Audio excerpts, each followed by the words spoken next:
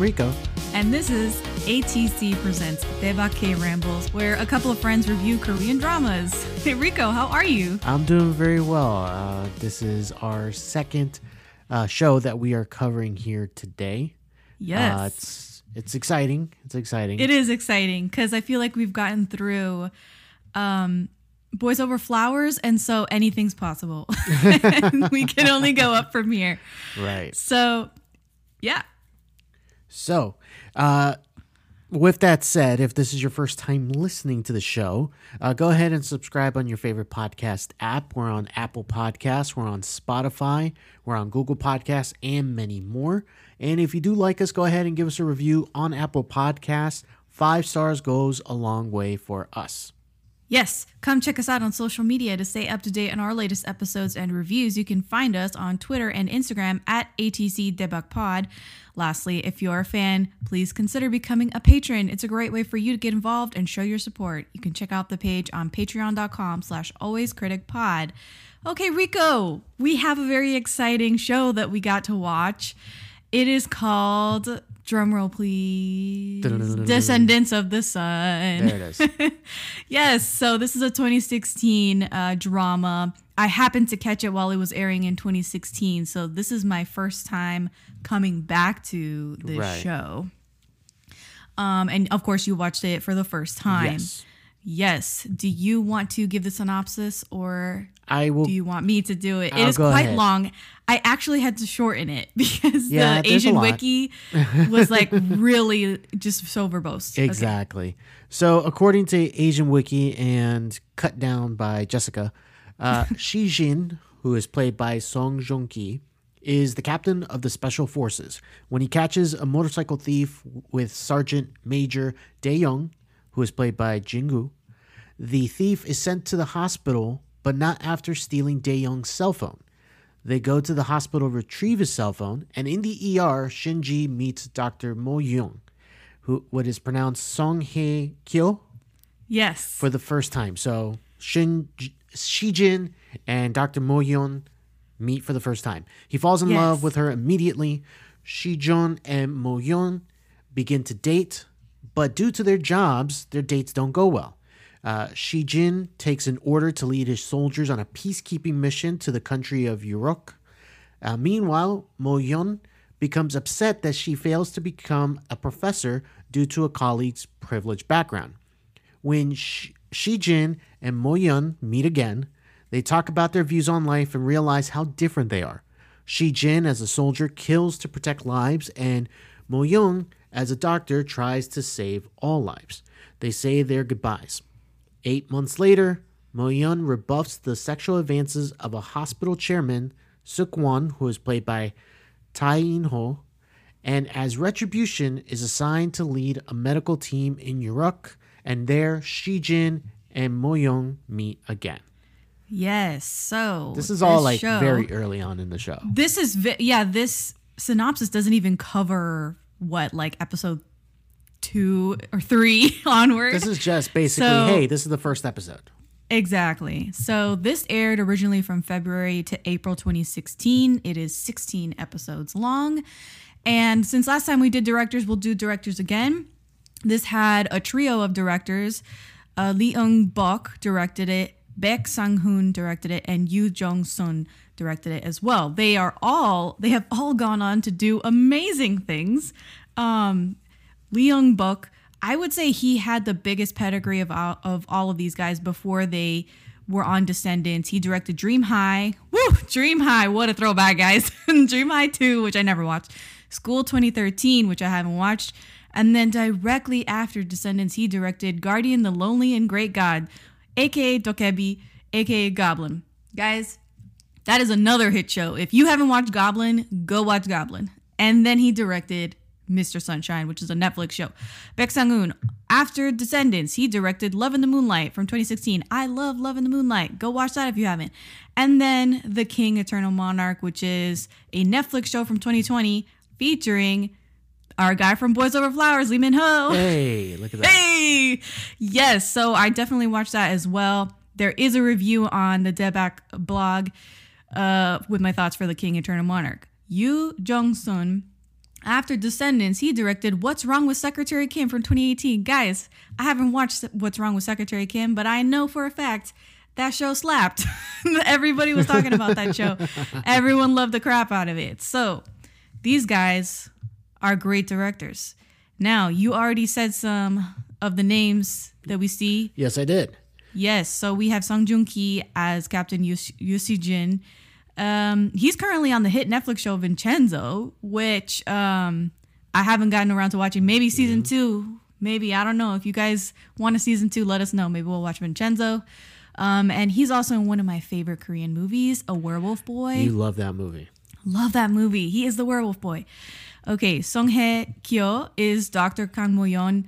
She is a model turned actress, and she has been famous a very long time, Rico. Okay. Very long time. Long time? I know her from Full House, which was a show from 2004 with Rain. Have you heard of Rain before? I've heard of Rain. Okay. I've heard. It's like 2004. I mean, the fashion was terrible. The timing was awful. Everyone was super young. And this is a cohabitation drama. Gotcha. So through all these circumstances, they have to end up living together. So yeah, she lives with Rain. That's amazing. And then I also know from That Winter the Wind Blows from 2013, which was super melodramatic. That's like pure mellow. She plays a blind woman. Oh, okay. Enough said. So yeah, and then we have Jingu plays Sergeant Major So Dae-young, and he's basically like the sidekick. Yes. To the captain. And then Kim Ji-won plays the Army Doc Yoon Myung-ju. Yes. So that rounds out our cast of, well, just 4 people, like the main people. That's the main cast. Like, obviously there's exactly. others, but this is where the show focuses its energy on. Yes. So before we get started, I just want to say that I was obsessed with the show. when it first aired, I was like all over it. And I was all caught up with the whole drama that Song Joong-ki and Song Hye-kyo were dating, and then they got married in October 2017. This was like a huge deal. Like, Right. This show was so huge. It was like as if Kate and Leo got married right after Titanic. Right. Gotcha. It was just like amazing. Everyone was like, oh my God, it's like real. The love is real. And then they promptly got divorced in 2019. 2 years later. And it was so dirty. Like, I think he God. bulldozed their house to the ground. Whoa. Yes, he bulldozed their house to the ground because he got it in the divorce. It was like so insane. So, yes, keep that in the back of your mind that like there's real drama going on behind the scenes for these two. Anyway, Rico. Yes. What did you think of this show? All right. So I can start because we are taking a journey through multiple shows. So I can go based off what we've already seen, which was Boys Over Flowers. I like it more than Boys Over Flowers. I don't know if that's a high enough bar because Boys Over Flowers, I didn't even finish, as you can listen to in this last episode that we did. Just go back in your podcast feed. This one, all that said, I enjoy a lot of aspects of it, mainly the romance side. I like. I have no problem with the plot mechanics of, their jobs keep them away or they feel like they're too different. That's good. All that's good. I would say that a couple of things that just come up and it feels like they're jostling between 2 different types of shows in a way. Oh, okay. Just in moments, but not like the entire time. Like there's an entire subplot dealing with, and I read it inside of the synopsis. Like there's a guy who gets taken to the ER later on in the show. There's like this, human trafficking subplot type of thing. Yes. And like there's a lot of things that like just get introduced and you're just like, like the show feels kind of different when it goes here. And then it just goes right back into like its rom-com-ish type of show. So I enjoyed my time with it. I could say that. Okay. Yes. The show, I mean, I would say that every K-drama has the main storyline, which Right. if it's a romance drama like this one, then you have your main couple or what have you going through ups and downs. And then you have all these subplots. And some subplots are better than others. So In this one, yes, you mentioned like a whole like drug and sex trafficking ring that's in through Uruk, that country that they're in, and they're just kind of dealing with it on the side. Yeah, it's not even like every episode. No, not every episode deals with it. And then you have some flashbacks for Song Joong Ki's character. Yep. Where he feels kind of guilty and haunted by a previous mission where he simultaneously saved a comrade, a Private Ryan, which he like kind of uses that Saving Private Ryan deal and names the guy Private Ryan. And he simultaneously loses his Tom Hanks, like commander. So yeah, we get flashbacks of that, and certain things really work and certain things do not work. And we can talk about more about that in spoilers. But overall, you felt like it was a good show. A good show, yeah. There's still like a lot of they're still not as bad as the last show, but there's still melodramatic moments that kind of pull me out. It's just not my thing. So, So it'll pull me out, and I'm just like, okay, let's just wait for this moment or something to pass by. And then I can, enjoy the next thing that comes up on screen. What did you feel about the acting? I think... Because I feel like that was a major complaint in Boys Over Flowers, is that they were just like so outlandish and over the top. I found this much better than anything that I saw in Boys Over Flowers. I think all 4 of the leads that we have mentioned already... they are believable to be in relationships, to have back and forths with each other, to have the plot run through these characters. So, and I found it believable with them. So, and there was like a natural repartee between the characters that felt like good to watch. And I wasn't like cringing or anything when I'm watching them. So that's a positive right there. There's a couple of like side characters here and there that are either too hammy or way too like, over the top, but that's like side characters you barely deal with. So, So I thought the acting was much better here in this show than in Boys Over Flowers.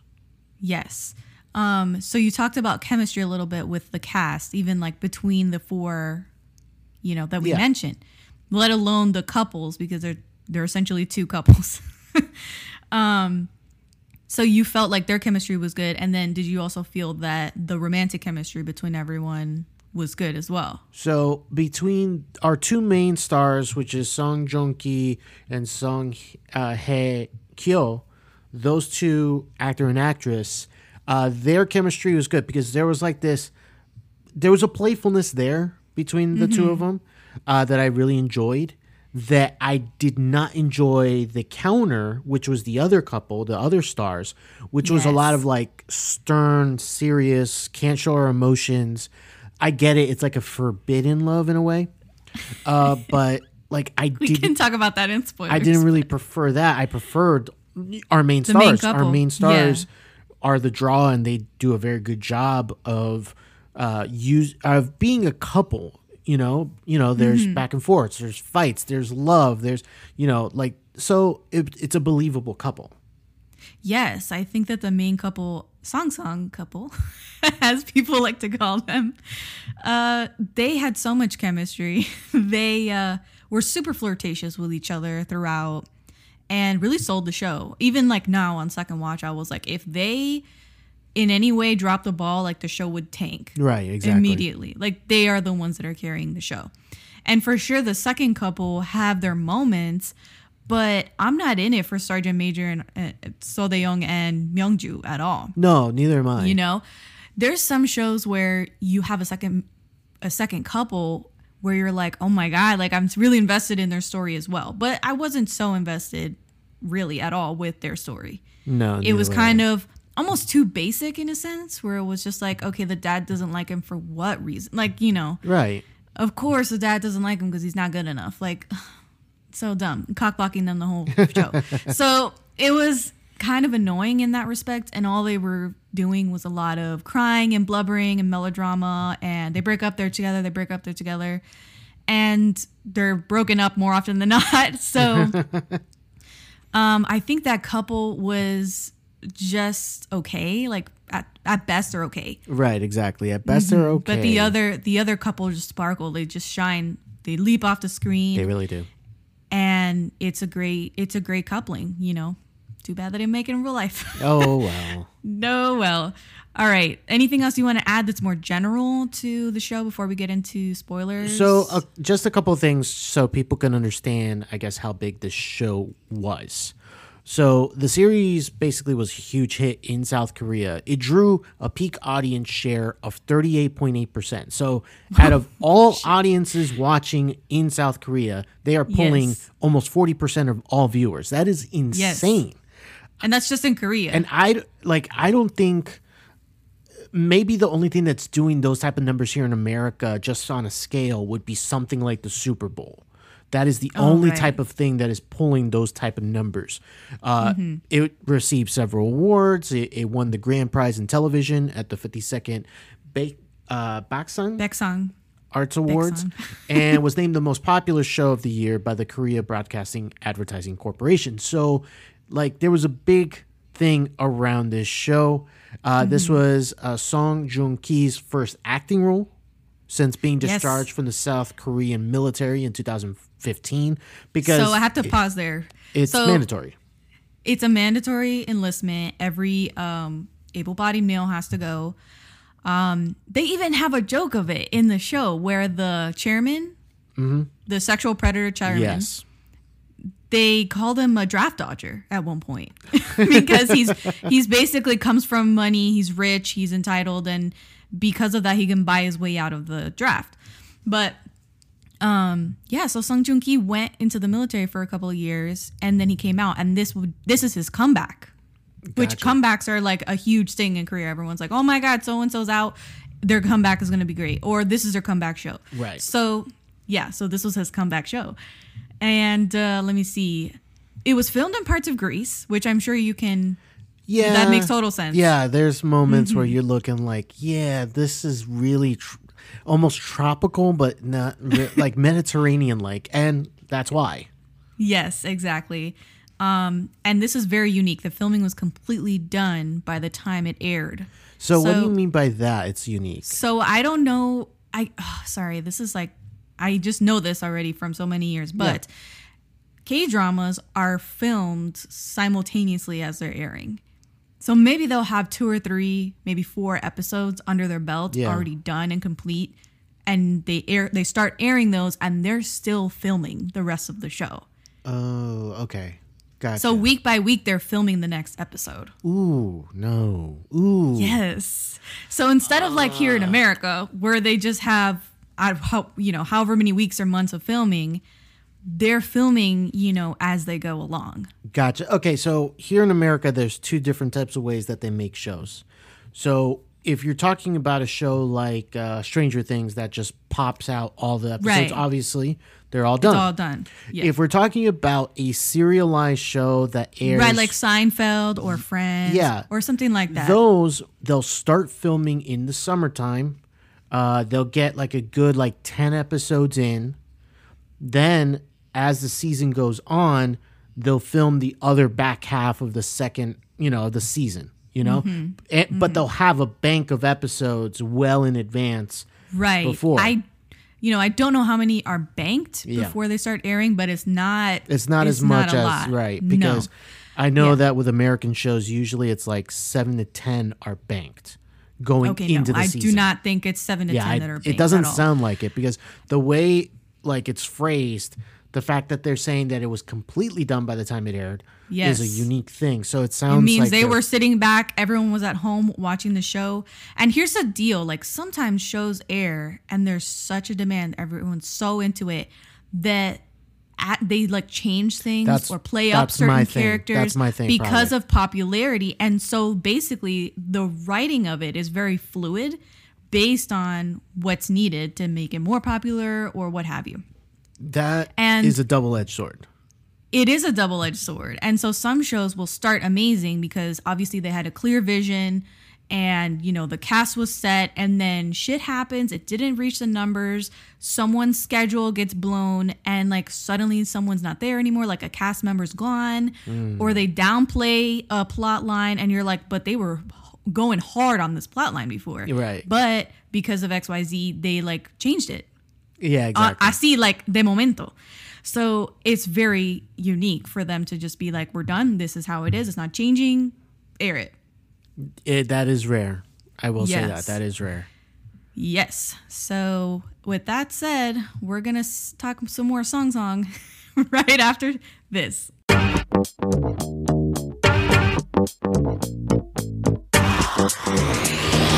Hey, you want to come in? All right, let's talk a little bit about their meet cute. So Yoo Si-jin and Kang Mo-young meet at the hospital. I particularly like this meet cute. I like that the sergeant, I just call him Sergeant Sidekick.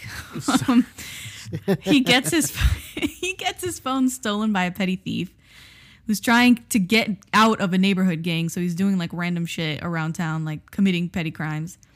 And the attending ER physician is Doc Sung.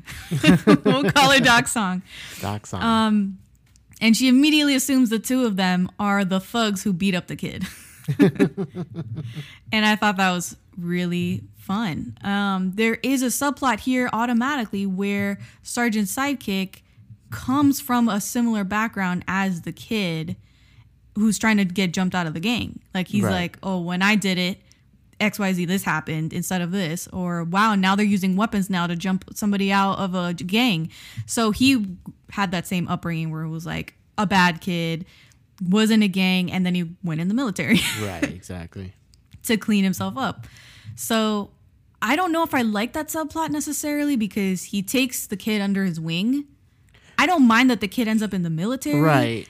And ends up being like a little brother to them throughout the rest of the show. Right, exactly. It's fine. But as far as like, why do they have to match stories? Like, I don't know. Like, you could have just taken pity on him and be like, right. There's a reason why they are side characters. They're on the side. You don't need to give them a full arc. Right. Like, he had like a pretty strong arc. Like, I don't mind even later that they kind of go and cheer him on as he tries to get his GED. Like, that's fine. Yeah. It was just the coincidental, like, oh, I'm the same. Like, this is why you should do what I do and like get out this way. But I get you're trying to make that character sympathetic. So you have to give him like a job to do outside of being just a friend. Mm-hmm. You have to give him his own thing that he can do himself. He really didn't have much to do in the rest of the show at all. And the fact that he didn't have much to do on top of the fact that there were so many guys on Alpha Team. Yeah, there's like 6 dudes? Yeah, there's like four to six guys on Alpha Team that are alongside, you know, Sung Joong-ki and Sergeant Sidekick. So it's like, we don't really need this kid here. No. But he's how they get together because he steals a phone. Anyway, I found one of the earliest episodes I found was really devastating was when he ditched her at the movies. And she gets, on the same night she gets a call, she got passed up for that promotion again. Oof. Yeah, that was tough. How did you find that? Like, I was very emotional and like angry and upset, but also very sad, like borderline tears. I don't know why this combo struck me like so hard. I wasn't that far. Where then she starts like fighting the younger rival that has like zero surgical experience, but all of these family connections. So that's why she got the job. Yeah. And she just like, she gets humiliated and she gets forced to attend that TV guest spot instead of like that other girl that just got the job. Right. And particularly the scene of her reading aloud the script for the next day's TV show and trying to memorize it while crying, like that completely wrecked me. I don't know why that completely wrecked me. I didn't feel the same way like that. I did feel like, damn, what a shitty day for this person. Right? Like, oh man, being stood up and losing out to an inferior person on a job. That really sucks. That's how I felt, but no, I did not get emotional with it. I totally forgot that the way she gets over to Uruk, I don't even know how to pronounce it. I think it's Uruk. Uruk? I think so. Like Europe, but Europe with a K. The fictional I'll just say it country. like that. It's a fictional country, it doesn't matter. But anyway, she gets shipped off to Uruk, like in retaliation. Yeah, because exactly. she slapped the shit out of the hospital chairman. I completely forgot about that. Like when he shows interest in her, I was like, what? I don't remember this. And then, yes.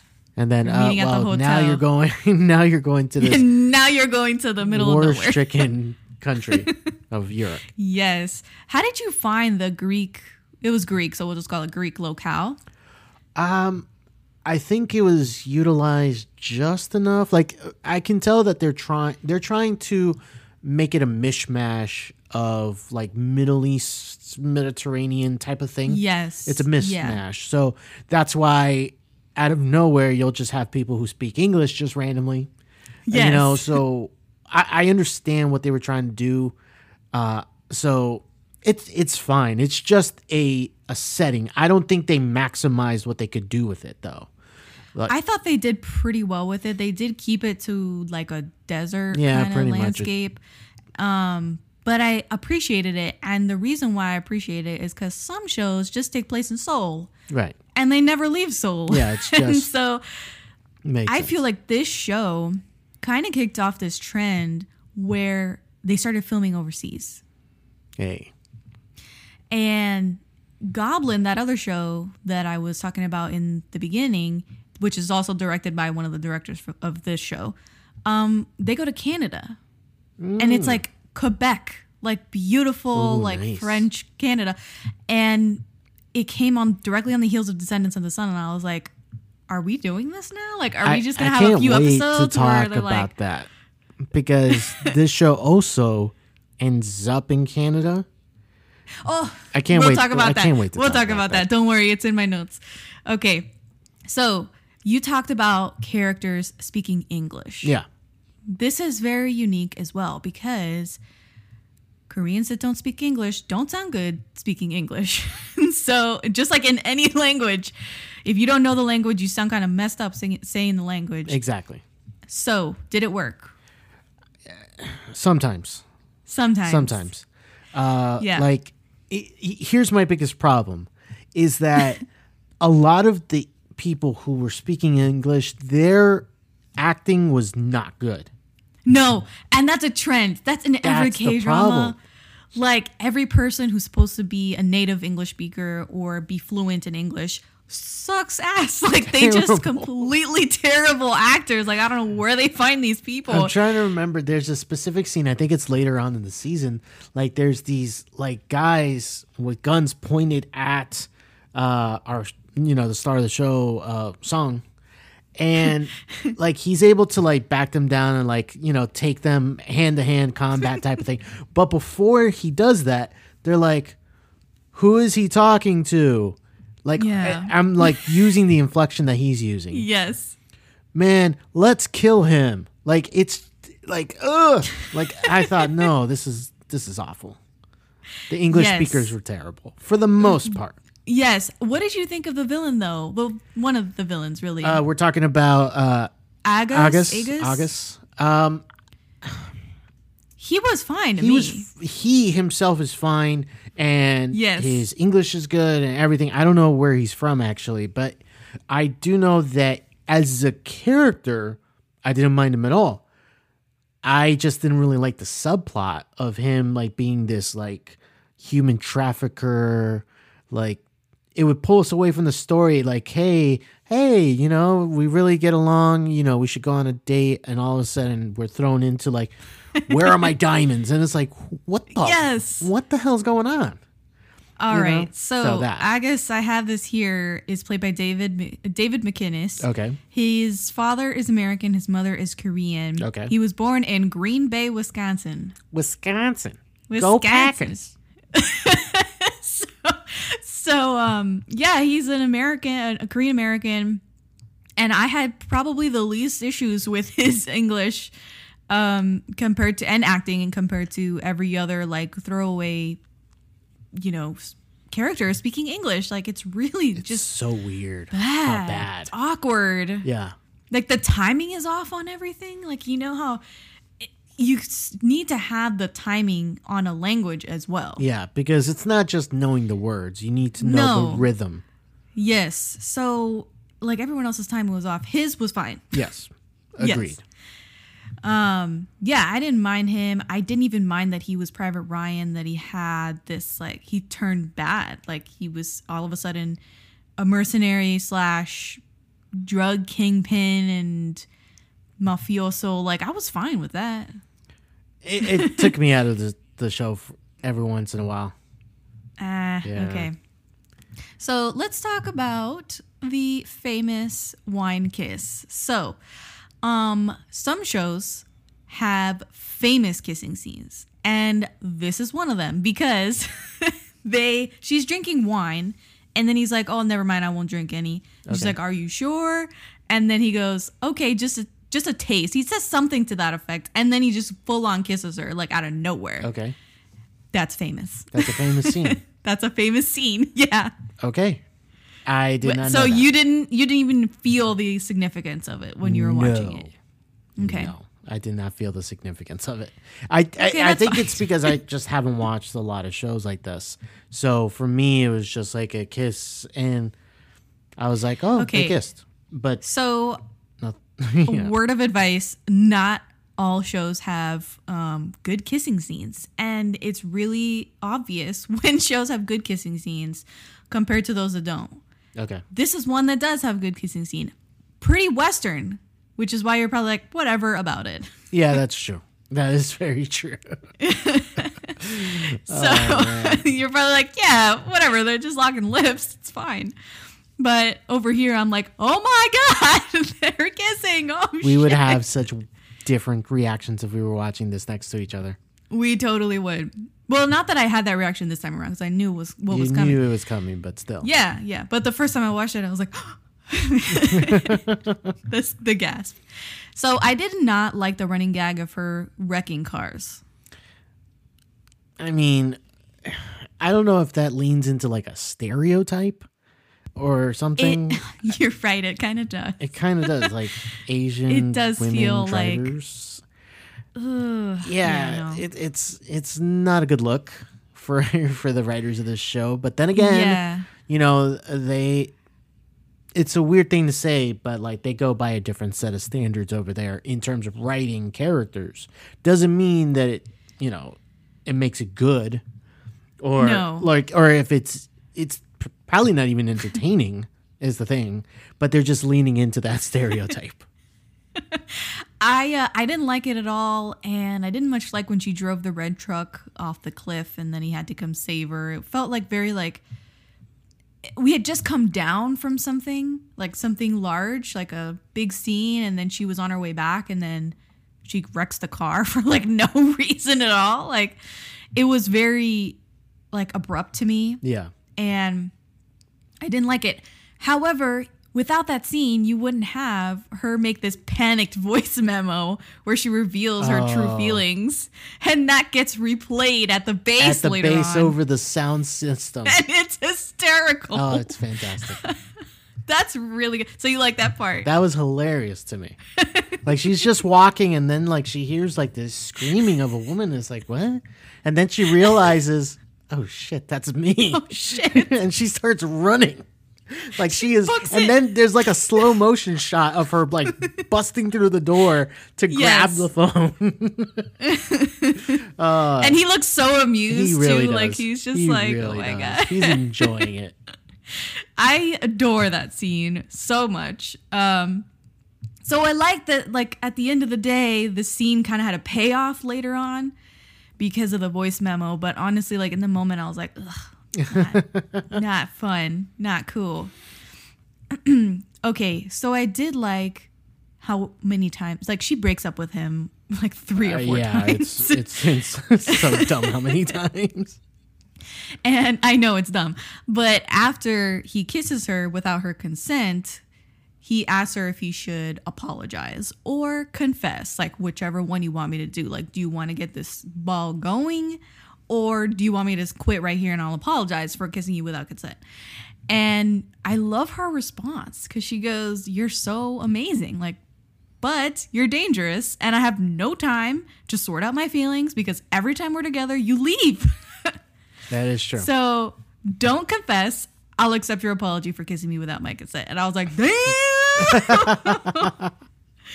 Damn. She has it, like, she's so articulate. Yeah, she is. So she knows what she wants and she understands herself very well. Yeah. Did you like their little flirtations? Like, no, I have to be backlit. That's how I'm most beautiful. And things like that. There's a movie that reminds me of, and I can't remember what it was, but there was a character that was just like that. It's like, no, we have to be this way. And I can't remember what movie it was, but it reminded me of it. I thought it's like those little quirks of a character that make them who they are.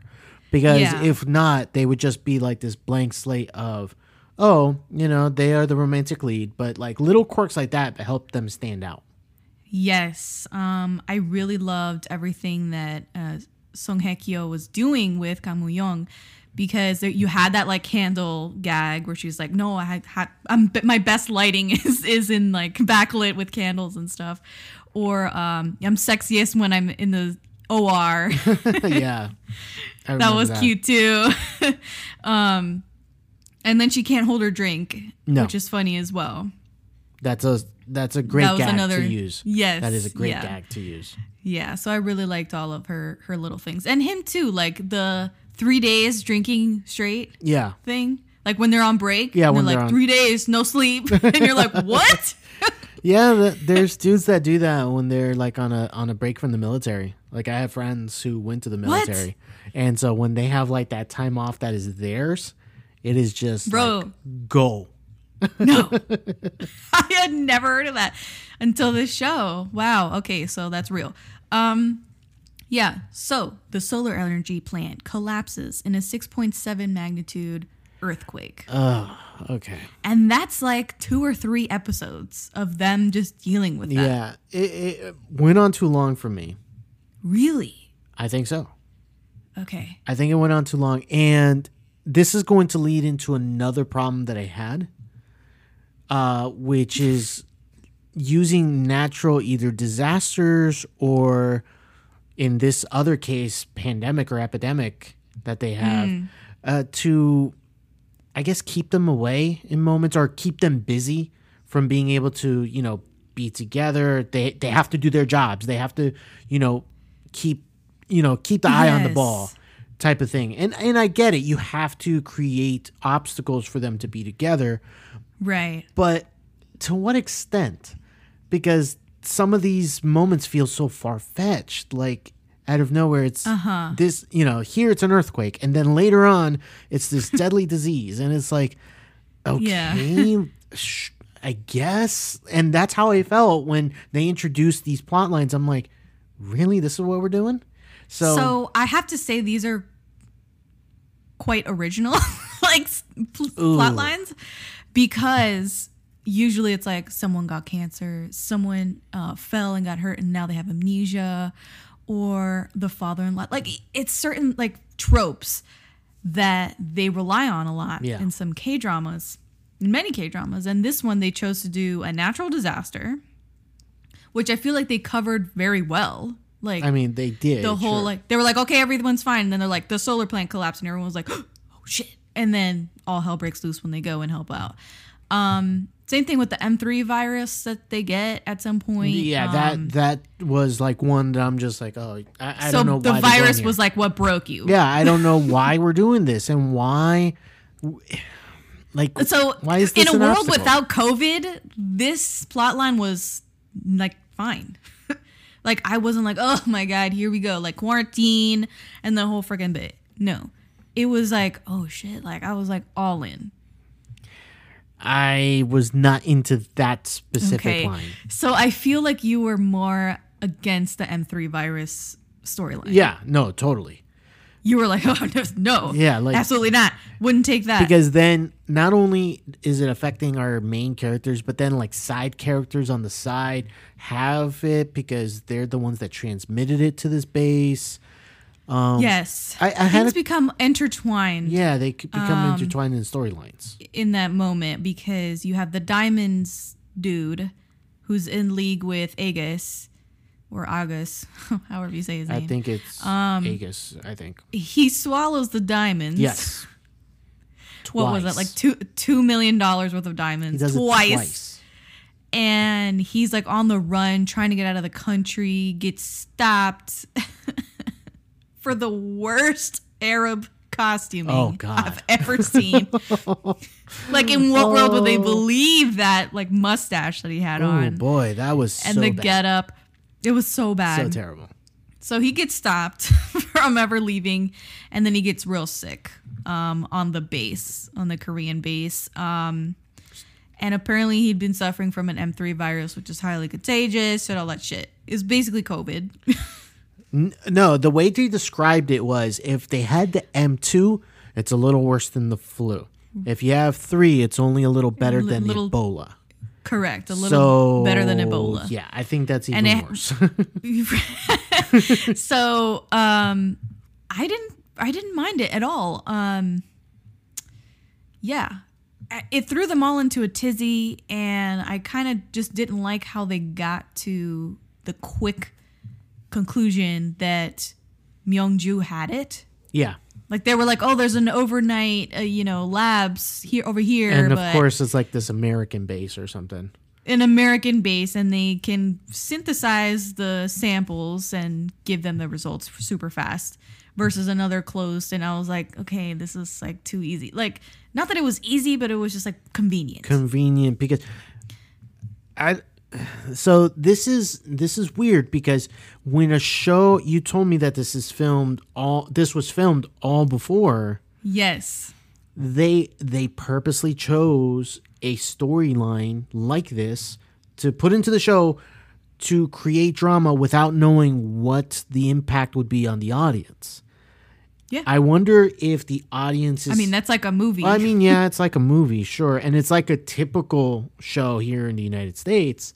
But, after you told me what they do in Korea, I wonder if this is something that would have gone through if they had done the traditional route of we're going to film a couple at a time, Maybe other things start to make their way through, So the other thing that I feel was probably rubbing you the wrong way is because that storyline aimed to bring the second couple closer together. Right.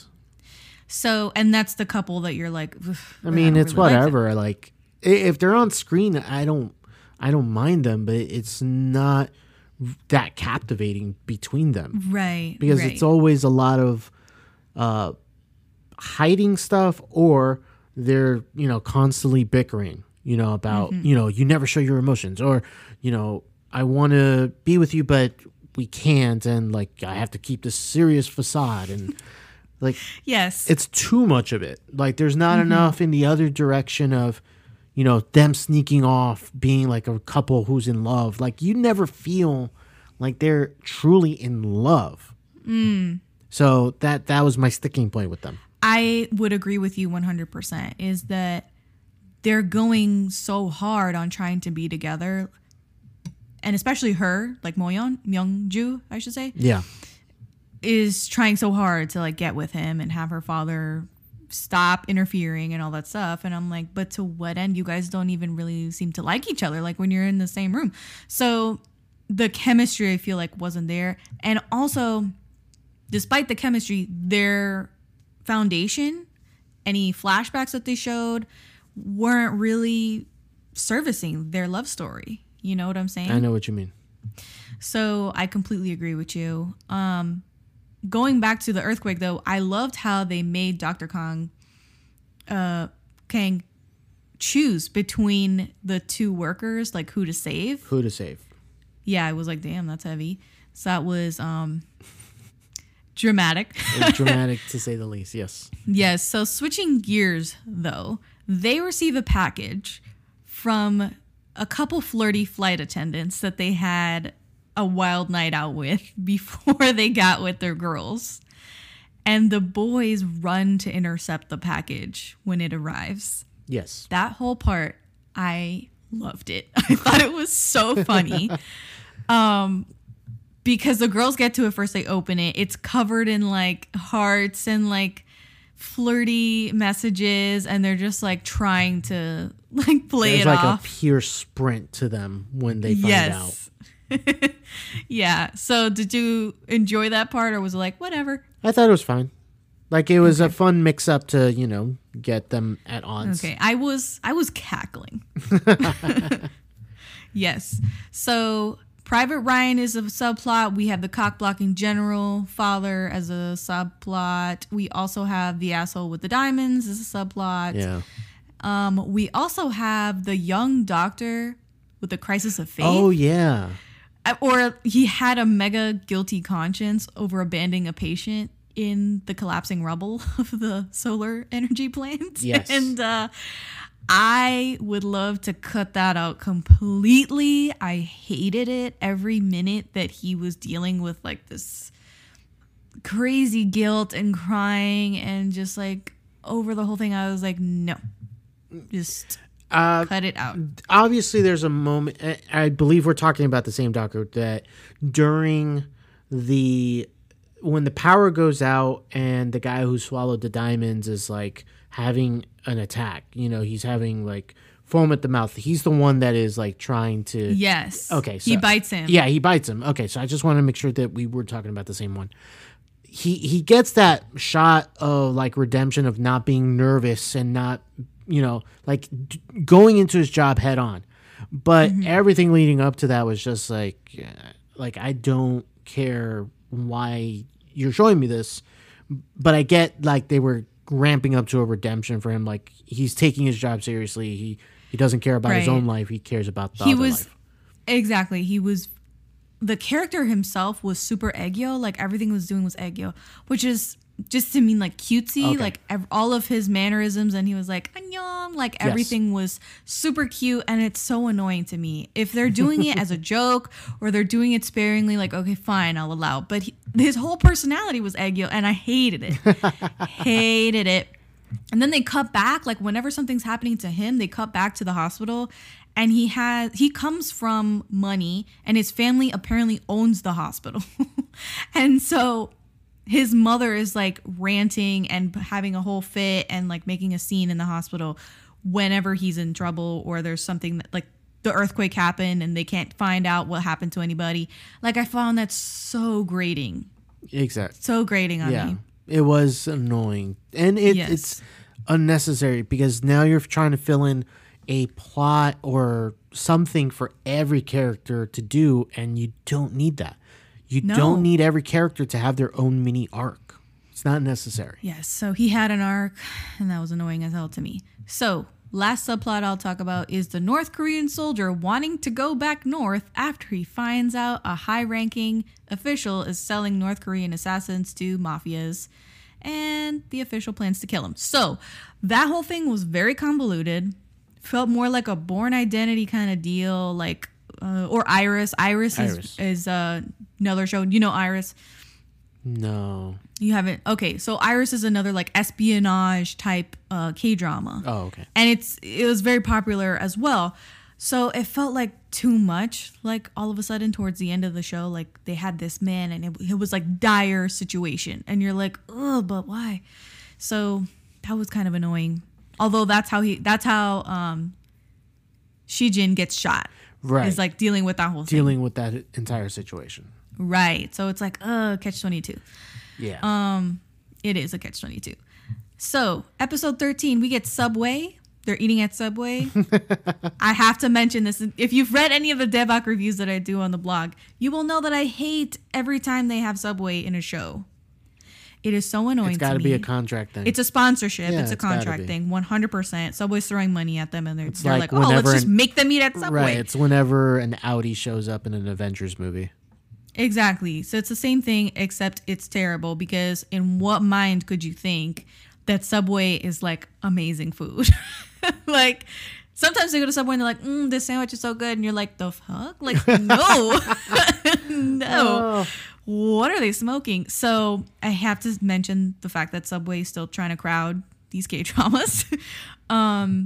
I liked in episode 13 because Sung Joong-ki meets the chairman in the elevator, and the chairman's like, how come you don't have any more information about Mo Young's boyfriend, he's in the military and all this stuff, and he's like in the elevator with them. Yeah. Do you remember that? I do remember it. The assistant's like, the only picture we have is this one, and it's a group shot. And he comes from behind. He's like, oh, yeah, her boyfriend's that one. And points to himself. Oh, that's a good one. I know. It's so good. Okay. So episode 14, we have Song Joong-ki tries to trick her after leaving the hospital. Yeah. Which I found hysterical as well. He's trying to like get back into his hospital robes after like going out for that quick mission regarding the North Korean soldier. Yeah. And he's like, oh, I can't undo my pants because I have this cast. The cast on my arm. And the friend's like, why'd you put it on? Like, why'd you take it off? And he's like, oh, because I wanted to commit the perfect crime. Like, so I really like that part too. I did like that he was a bit of a jokester. Yes, he was. He was definitely joking throughout the whole show. Did you like the meet cute between the boys though? Because they show when Yoo Si-jin meets Sergeant So Dae-young. I'm having a hard time remembering what so happened? Their whole meet cute is that the cock-blocking general father wanted her to get with Song Joong-ki. Okay, gotcha. And so she said, I'll help you out in getting a little bit of revenge on your ex at this wedding if you tell Song Joong-ki that we're dating. Like, tell him that we're dating, and so then I don't have to date this guy that I don't even like. Okay. Just because my father wants me to date him. And so he did, but not before they meet under this umbrella in the rain. Like, they kind of... Song Joong-ki runs up on him under the umbrella. His arm on his over his shoulder. Like, that's a fucking meet cute. Pretty much. Between these two, it's like a beautiful bromance is what I'm trying to say. And I had a great time watching them. I like they go to eat, they go to drink, and he's just like, we're dating. We're dating. Like a robot. He's just like, we're dating. And he's like, dating who? And he tells him, yeah, we're dating.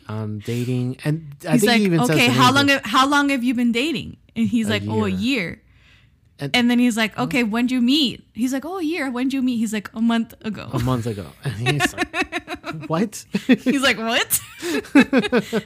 So that was hilarious too. Like their meet cute and the whole thing afterward was really funny and cute. Episode 15, our boys die. Yeah, our boys die. I was a wreck, an emotional wreck. I knew where it was going to go. And I was like, oh my God, like it felt so real again. Like to see them like die again. Wow. So, yeah, the boys die. They have this whole thing.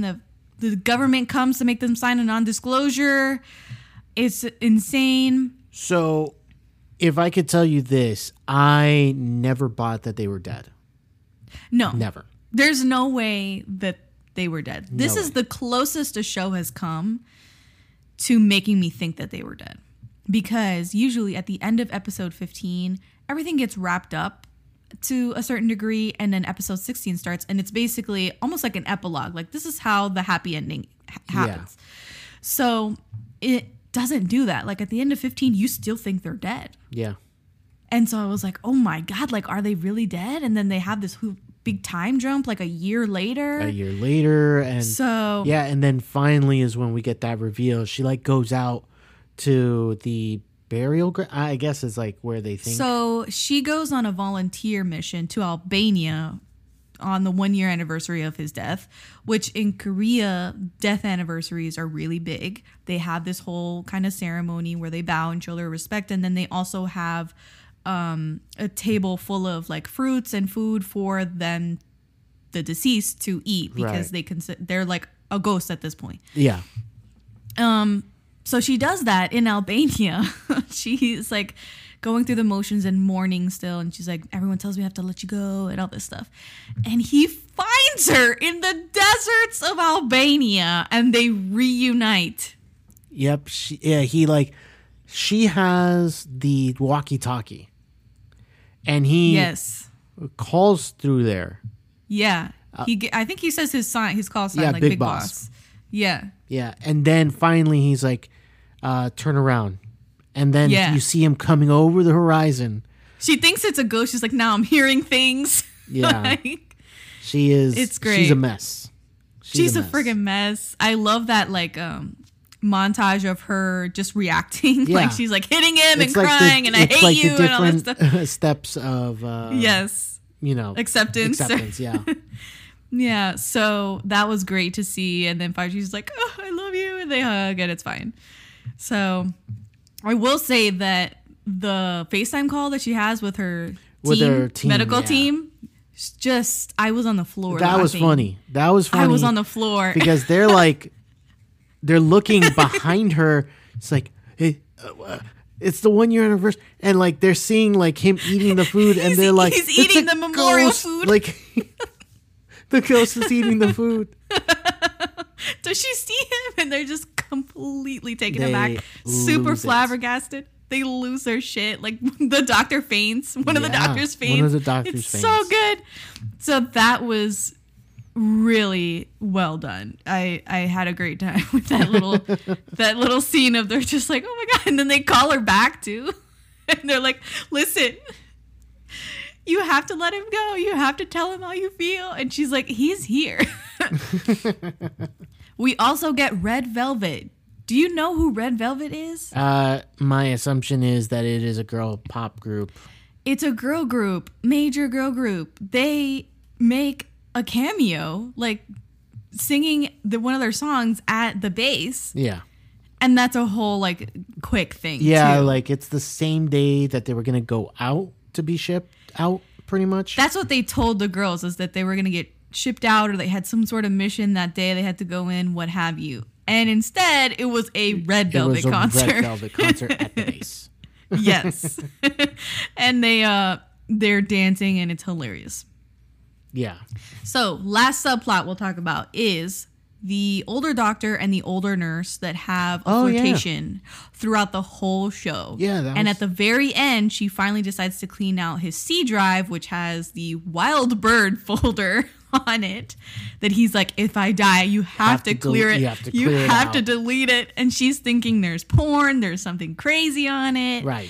And so she goes in. He's still alive. He's not dead. No, at all. They just happen to use his laptop. Yes. The male doctor, the young doctor, he's using the laptop, and then she like, hold on, let me use it. Yeah. Leave it open. Yeah. So she goes into the C drive, and it's pictures of her throughout every era of her life. 10. And she's so touched. Yeah. It's like so touching. And he's like, that was going to be my proposal. That was like my whole thing. It's like, I've loved you like my whole life, basically. That was adorable. It was adorable. They completely overshadowed our second couple. Oh, for sure. So Young and Myungju, like, just for sure. Eat your heart out, because this couple completely wrecked their whole relationship. They just won up to them in that one moment. Yeah. And then she's like, when I finish paying you back or whatever, she borrowed money from him for her kids' tuition. She's like, then we'll get married or we'll get together. And he's like, what? For real? What? Yeah. Can you borrow it right now? Yeah. But can you get a loan? Yeah. So I love that. That was great. With that couple. That was wonderful. So cute. Yes. Totally. Loved it. So sweet. Okay. So this is the moment you guys have been waiting for, because the show ends up with two side characters getting married. We don't see these side characters, but everyone ends up in Canada for the wedding. So we're in Vancouver. The young doctor that we have a problem with his whole arc comes up and breaks the fourth wall and says something to the effect of, like, this is the end, we had a good time, we had a wild time, and then lights go out, a volcano has erupted in Vancouver, Canada, and they have to go into survival mode all over again. And they do it with this, like, same shit as always type of attitude. like the women taking off their heels, like brushing off their makeup, the guys loosening up their ties. All right, we got to get to work, pretty much type of vibe. What the hell of an ending is this? What the hell is that? Like what? What the hell? Yeah, what the hell? Like I watched that. I was like, did I accidentally change the show? But then I was like, no, those are the same people. I couldn't have changed it. They're in Vancouver for some reason, and like we don't see who's getting married, just like you said. But then out of nowhere, like a waiter just like barges in. There's a volcano that is erupting. It's like what? So I hated that. It's obviously. terrible. It was awful. It's awful. Completely uncalled for. I think the show should have ended when they were just hanging out, sitting on the rusted up ship that's on it in Greece, essentially. Yes. But back in Europe. That's where the show. That's where the show should have ended. I agree. No. What is this volcano? Oh my god. When they said volcano, I was like, wow, this is why I did not remember how this ended. Because it's so god awful. Like, I just blocked it. Not the way you want to try to land the plane on a show. No. Hey, let's come in hot onto this runway and like throw caution to the wind. Yeah. And at least it'll be memorable, bad. Hopefully. Jeez, that was bad shit. Yeah. So bad. And then like the final pose where they're all like walking towards camera and freeze frame the camera in their uniforms. Man. Bad. Overall, that was cheesy as hell. Oh, that terribly cheesy. Yeah. That aside, that very last 5 minutes aside. Yes. I think the show, I think the show did a good job of getting us to where we needed to go, which is caring about the characters. Obviously, this is a K-drama, so I can't really speak too much on it, but could this have been done in shorter episodes? Of course. But, there's a certain amount of time that they have to fill. 16. I think it was good at 16. It would have been excellent at like 13. 13. Yeah. Yeah. Because you could start cutting out the fat. There is fat. Yeah. Obviously. Yeah. And when you start trimming out the fat, you really tighten up the script. You start tightening up the arcs that you really want to focus on. And you don't have this like dilly-dally moments of the show. Another thing that I'm still getting used to, and it's been a little tough, is that the shows are like truly an hour. They're not like the 45-minute thing here in America where the show is an hour in quotation marks. And really, because of commercials, they're down to 42, So that is a bit of a throws you off. Throws me off a bit because every time I think, we're reaching the climax of the episode. Right, you wouldn't think that 15 minutes would affect you so much, but it does. But it does because in my mind, I guess, because I'm kind of trained in a certain way where I'm watching a show and like an internal clock starts going through and it's like, I think we're reaching that third act of this episode and we should be wrapping up right around now. And then it turns out, oh no, we still got 15 to 20 minutes left. So that's been the thing that I've trying to get used to. Still a little off there. But at least you finished this show. Yes, come on. This one I did finish. I did finish this one because I was more engaged and much more sympathetic towards the leads. Again, you gotta be able to hook me in with a lead. Yeah. If not, I'm not going to continue the show. No. Even if the show can be cheesy, I don't mind if there's a little bit of cheese to a show, as long as I care about the main characters. So, just as a quick example. There is this show on on Netflix, right? I only saw one episode, and it's The Baker and the Beauty. What? You watched that? I saw one episode, just because, it's centered around Miami and like. Oh, it does? Yeah, it's about a young guy who has a Cuban family. They own a bakery in Miami, and a Cuban bakery? Yes. a Cuban bread. You have the Cuban bread thing, like they have it. They talk in Spanish every once in a while. So I wanted to watch it because of that, and you want to like it, I want to like it because like it's a Hispanic show that kind of resembles how I grew up, or at least the area that I grew up in. But after the show ends, the first episode, I didn't care enough about the main you just characters. Don't care. You're not invested, so there's no reason for you to come back. So I didn't jump back into the next episode because I just didn't care enough about the main character. Here in this show, I cared enough about the main characters that allowed me to be able to say, you know what, next episode, let's do this. So that is what really drives a show for me. Yeah, you can have an exciting premise. Your show can be about like this really far out concept, high concept is what they like to call it. But if you don't nail down the characters, you're not going to get people to care. In particular, someone like me. Same. I'm the same way. I'm pretty harsh on shows nowadays. Oh, yeah. I don't just stick around. I'm like hoping that it'll get better. I'm like, nope, bye. I know. I value my time, guys. So, yeah, I think that's a wrap for Descendants of the Sun. Descendants of the Sun. Oh, what'd you give it? Oh, crap. We're doing this real late. Out of 5?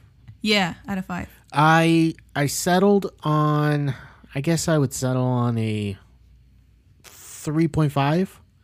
3.5? Yeah. Okay, I would give it a 4 out of 5. Gotcha. It is still a very, very good show to me.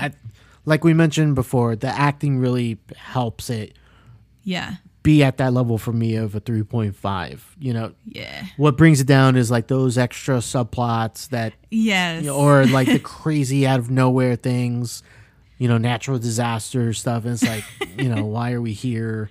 I almost discount that ending. I'm like, okay, I'm not even counting that in there. I'm just talking about like the stuff during the watching of the show. So yeah. All right, cool. Well, I think that's it. That's been our show. I'm Jessica. And I'm Rico. And this has been ATC Presents Daebak K Rambles Podcast.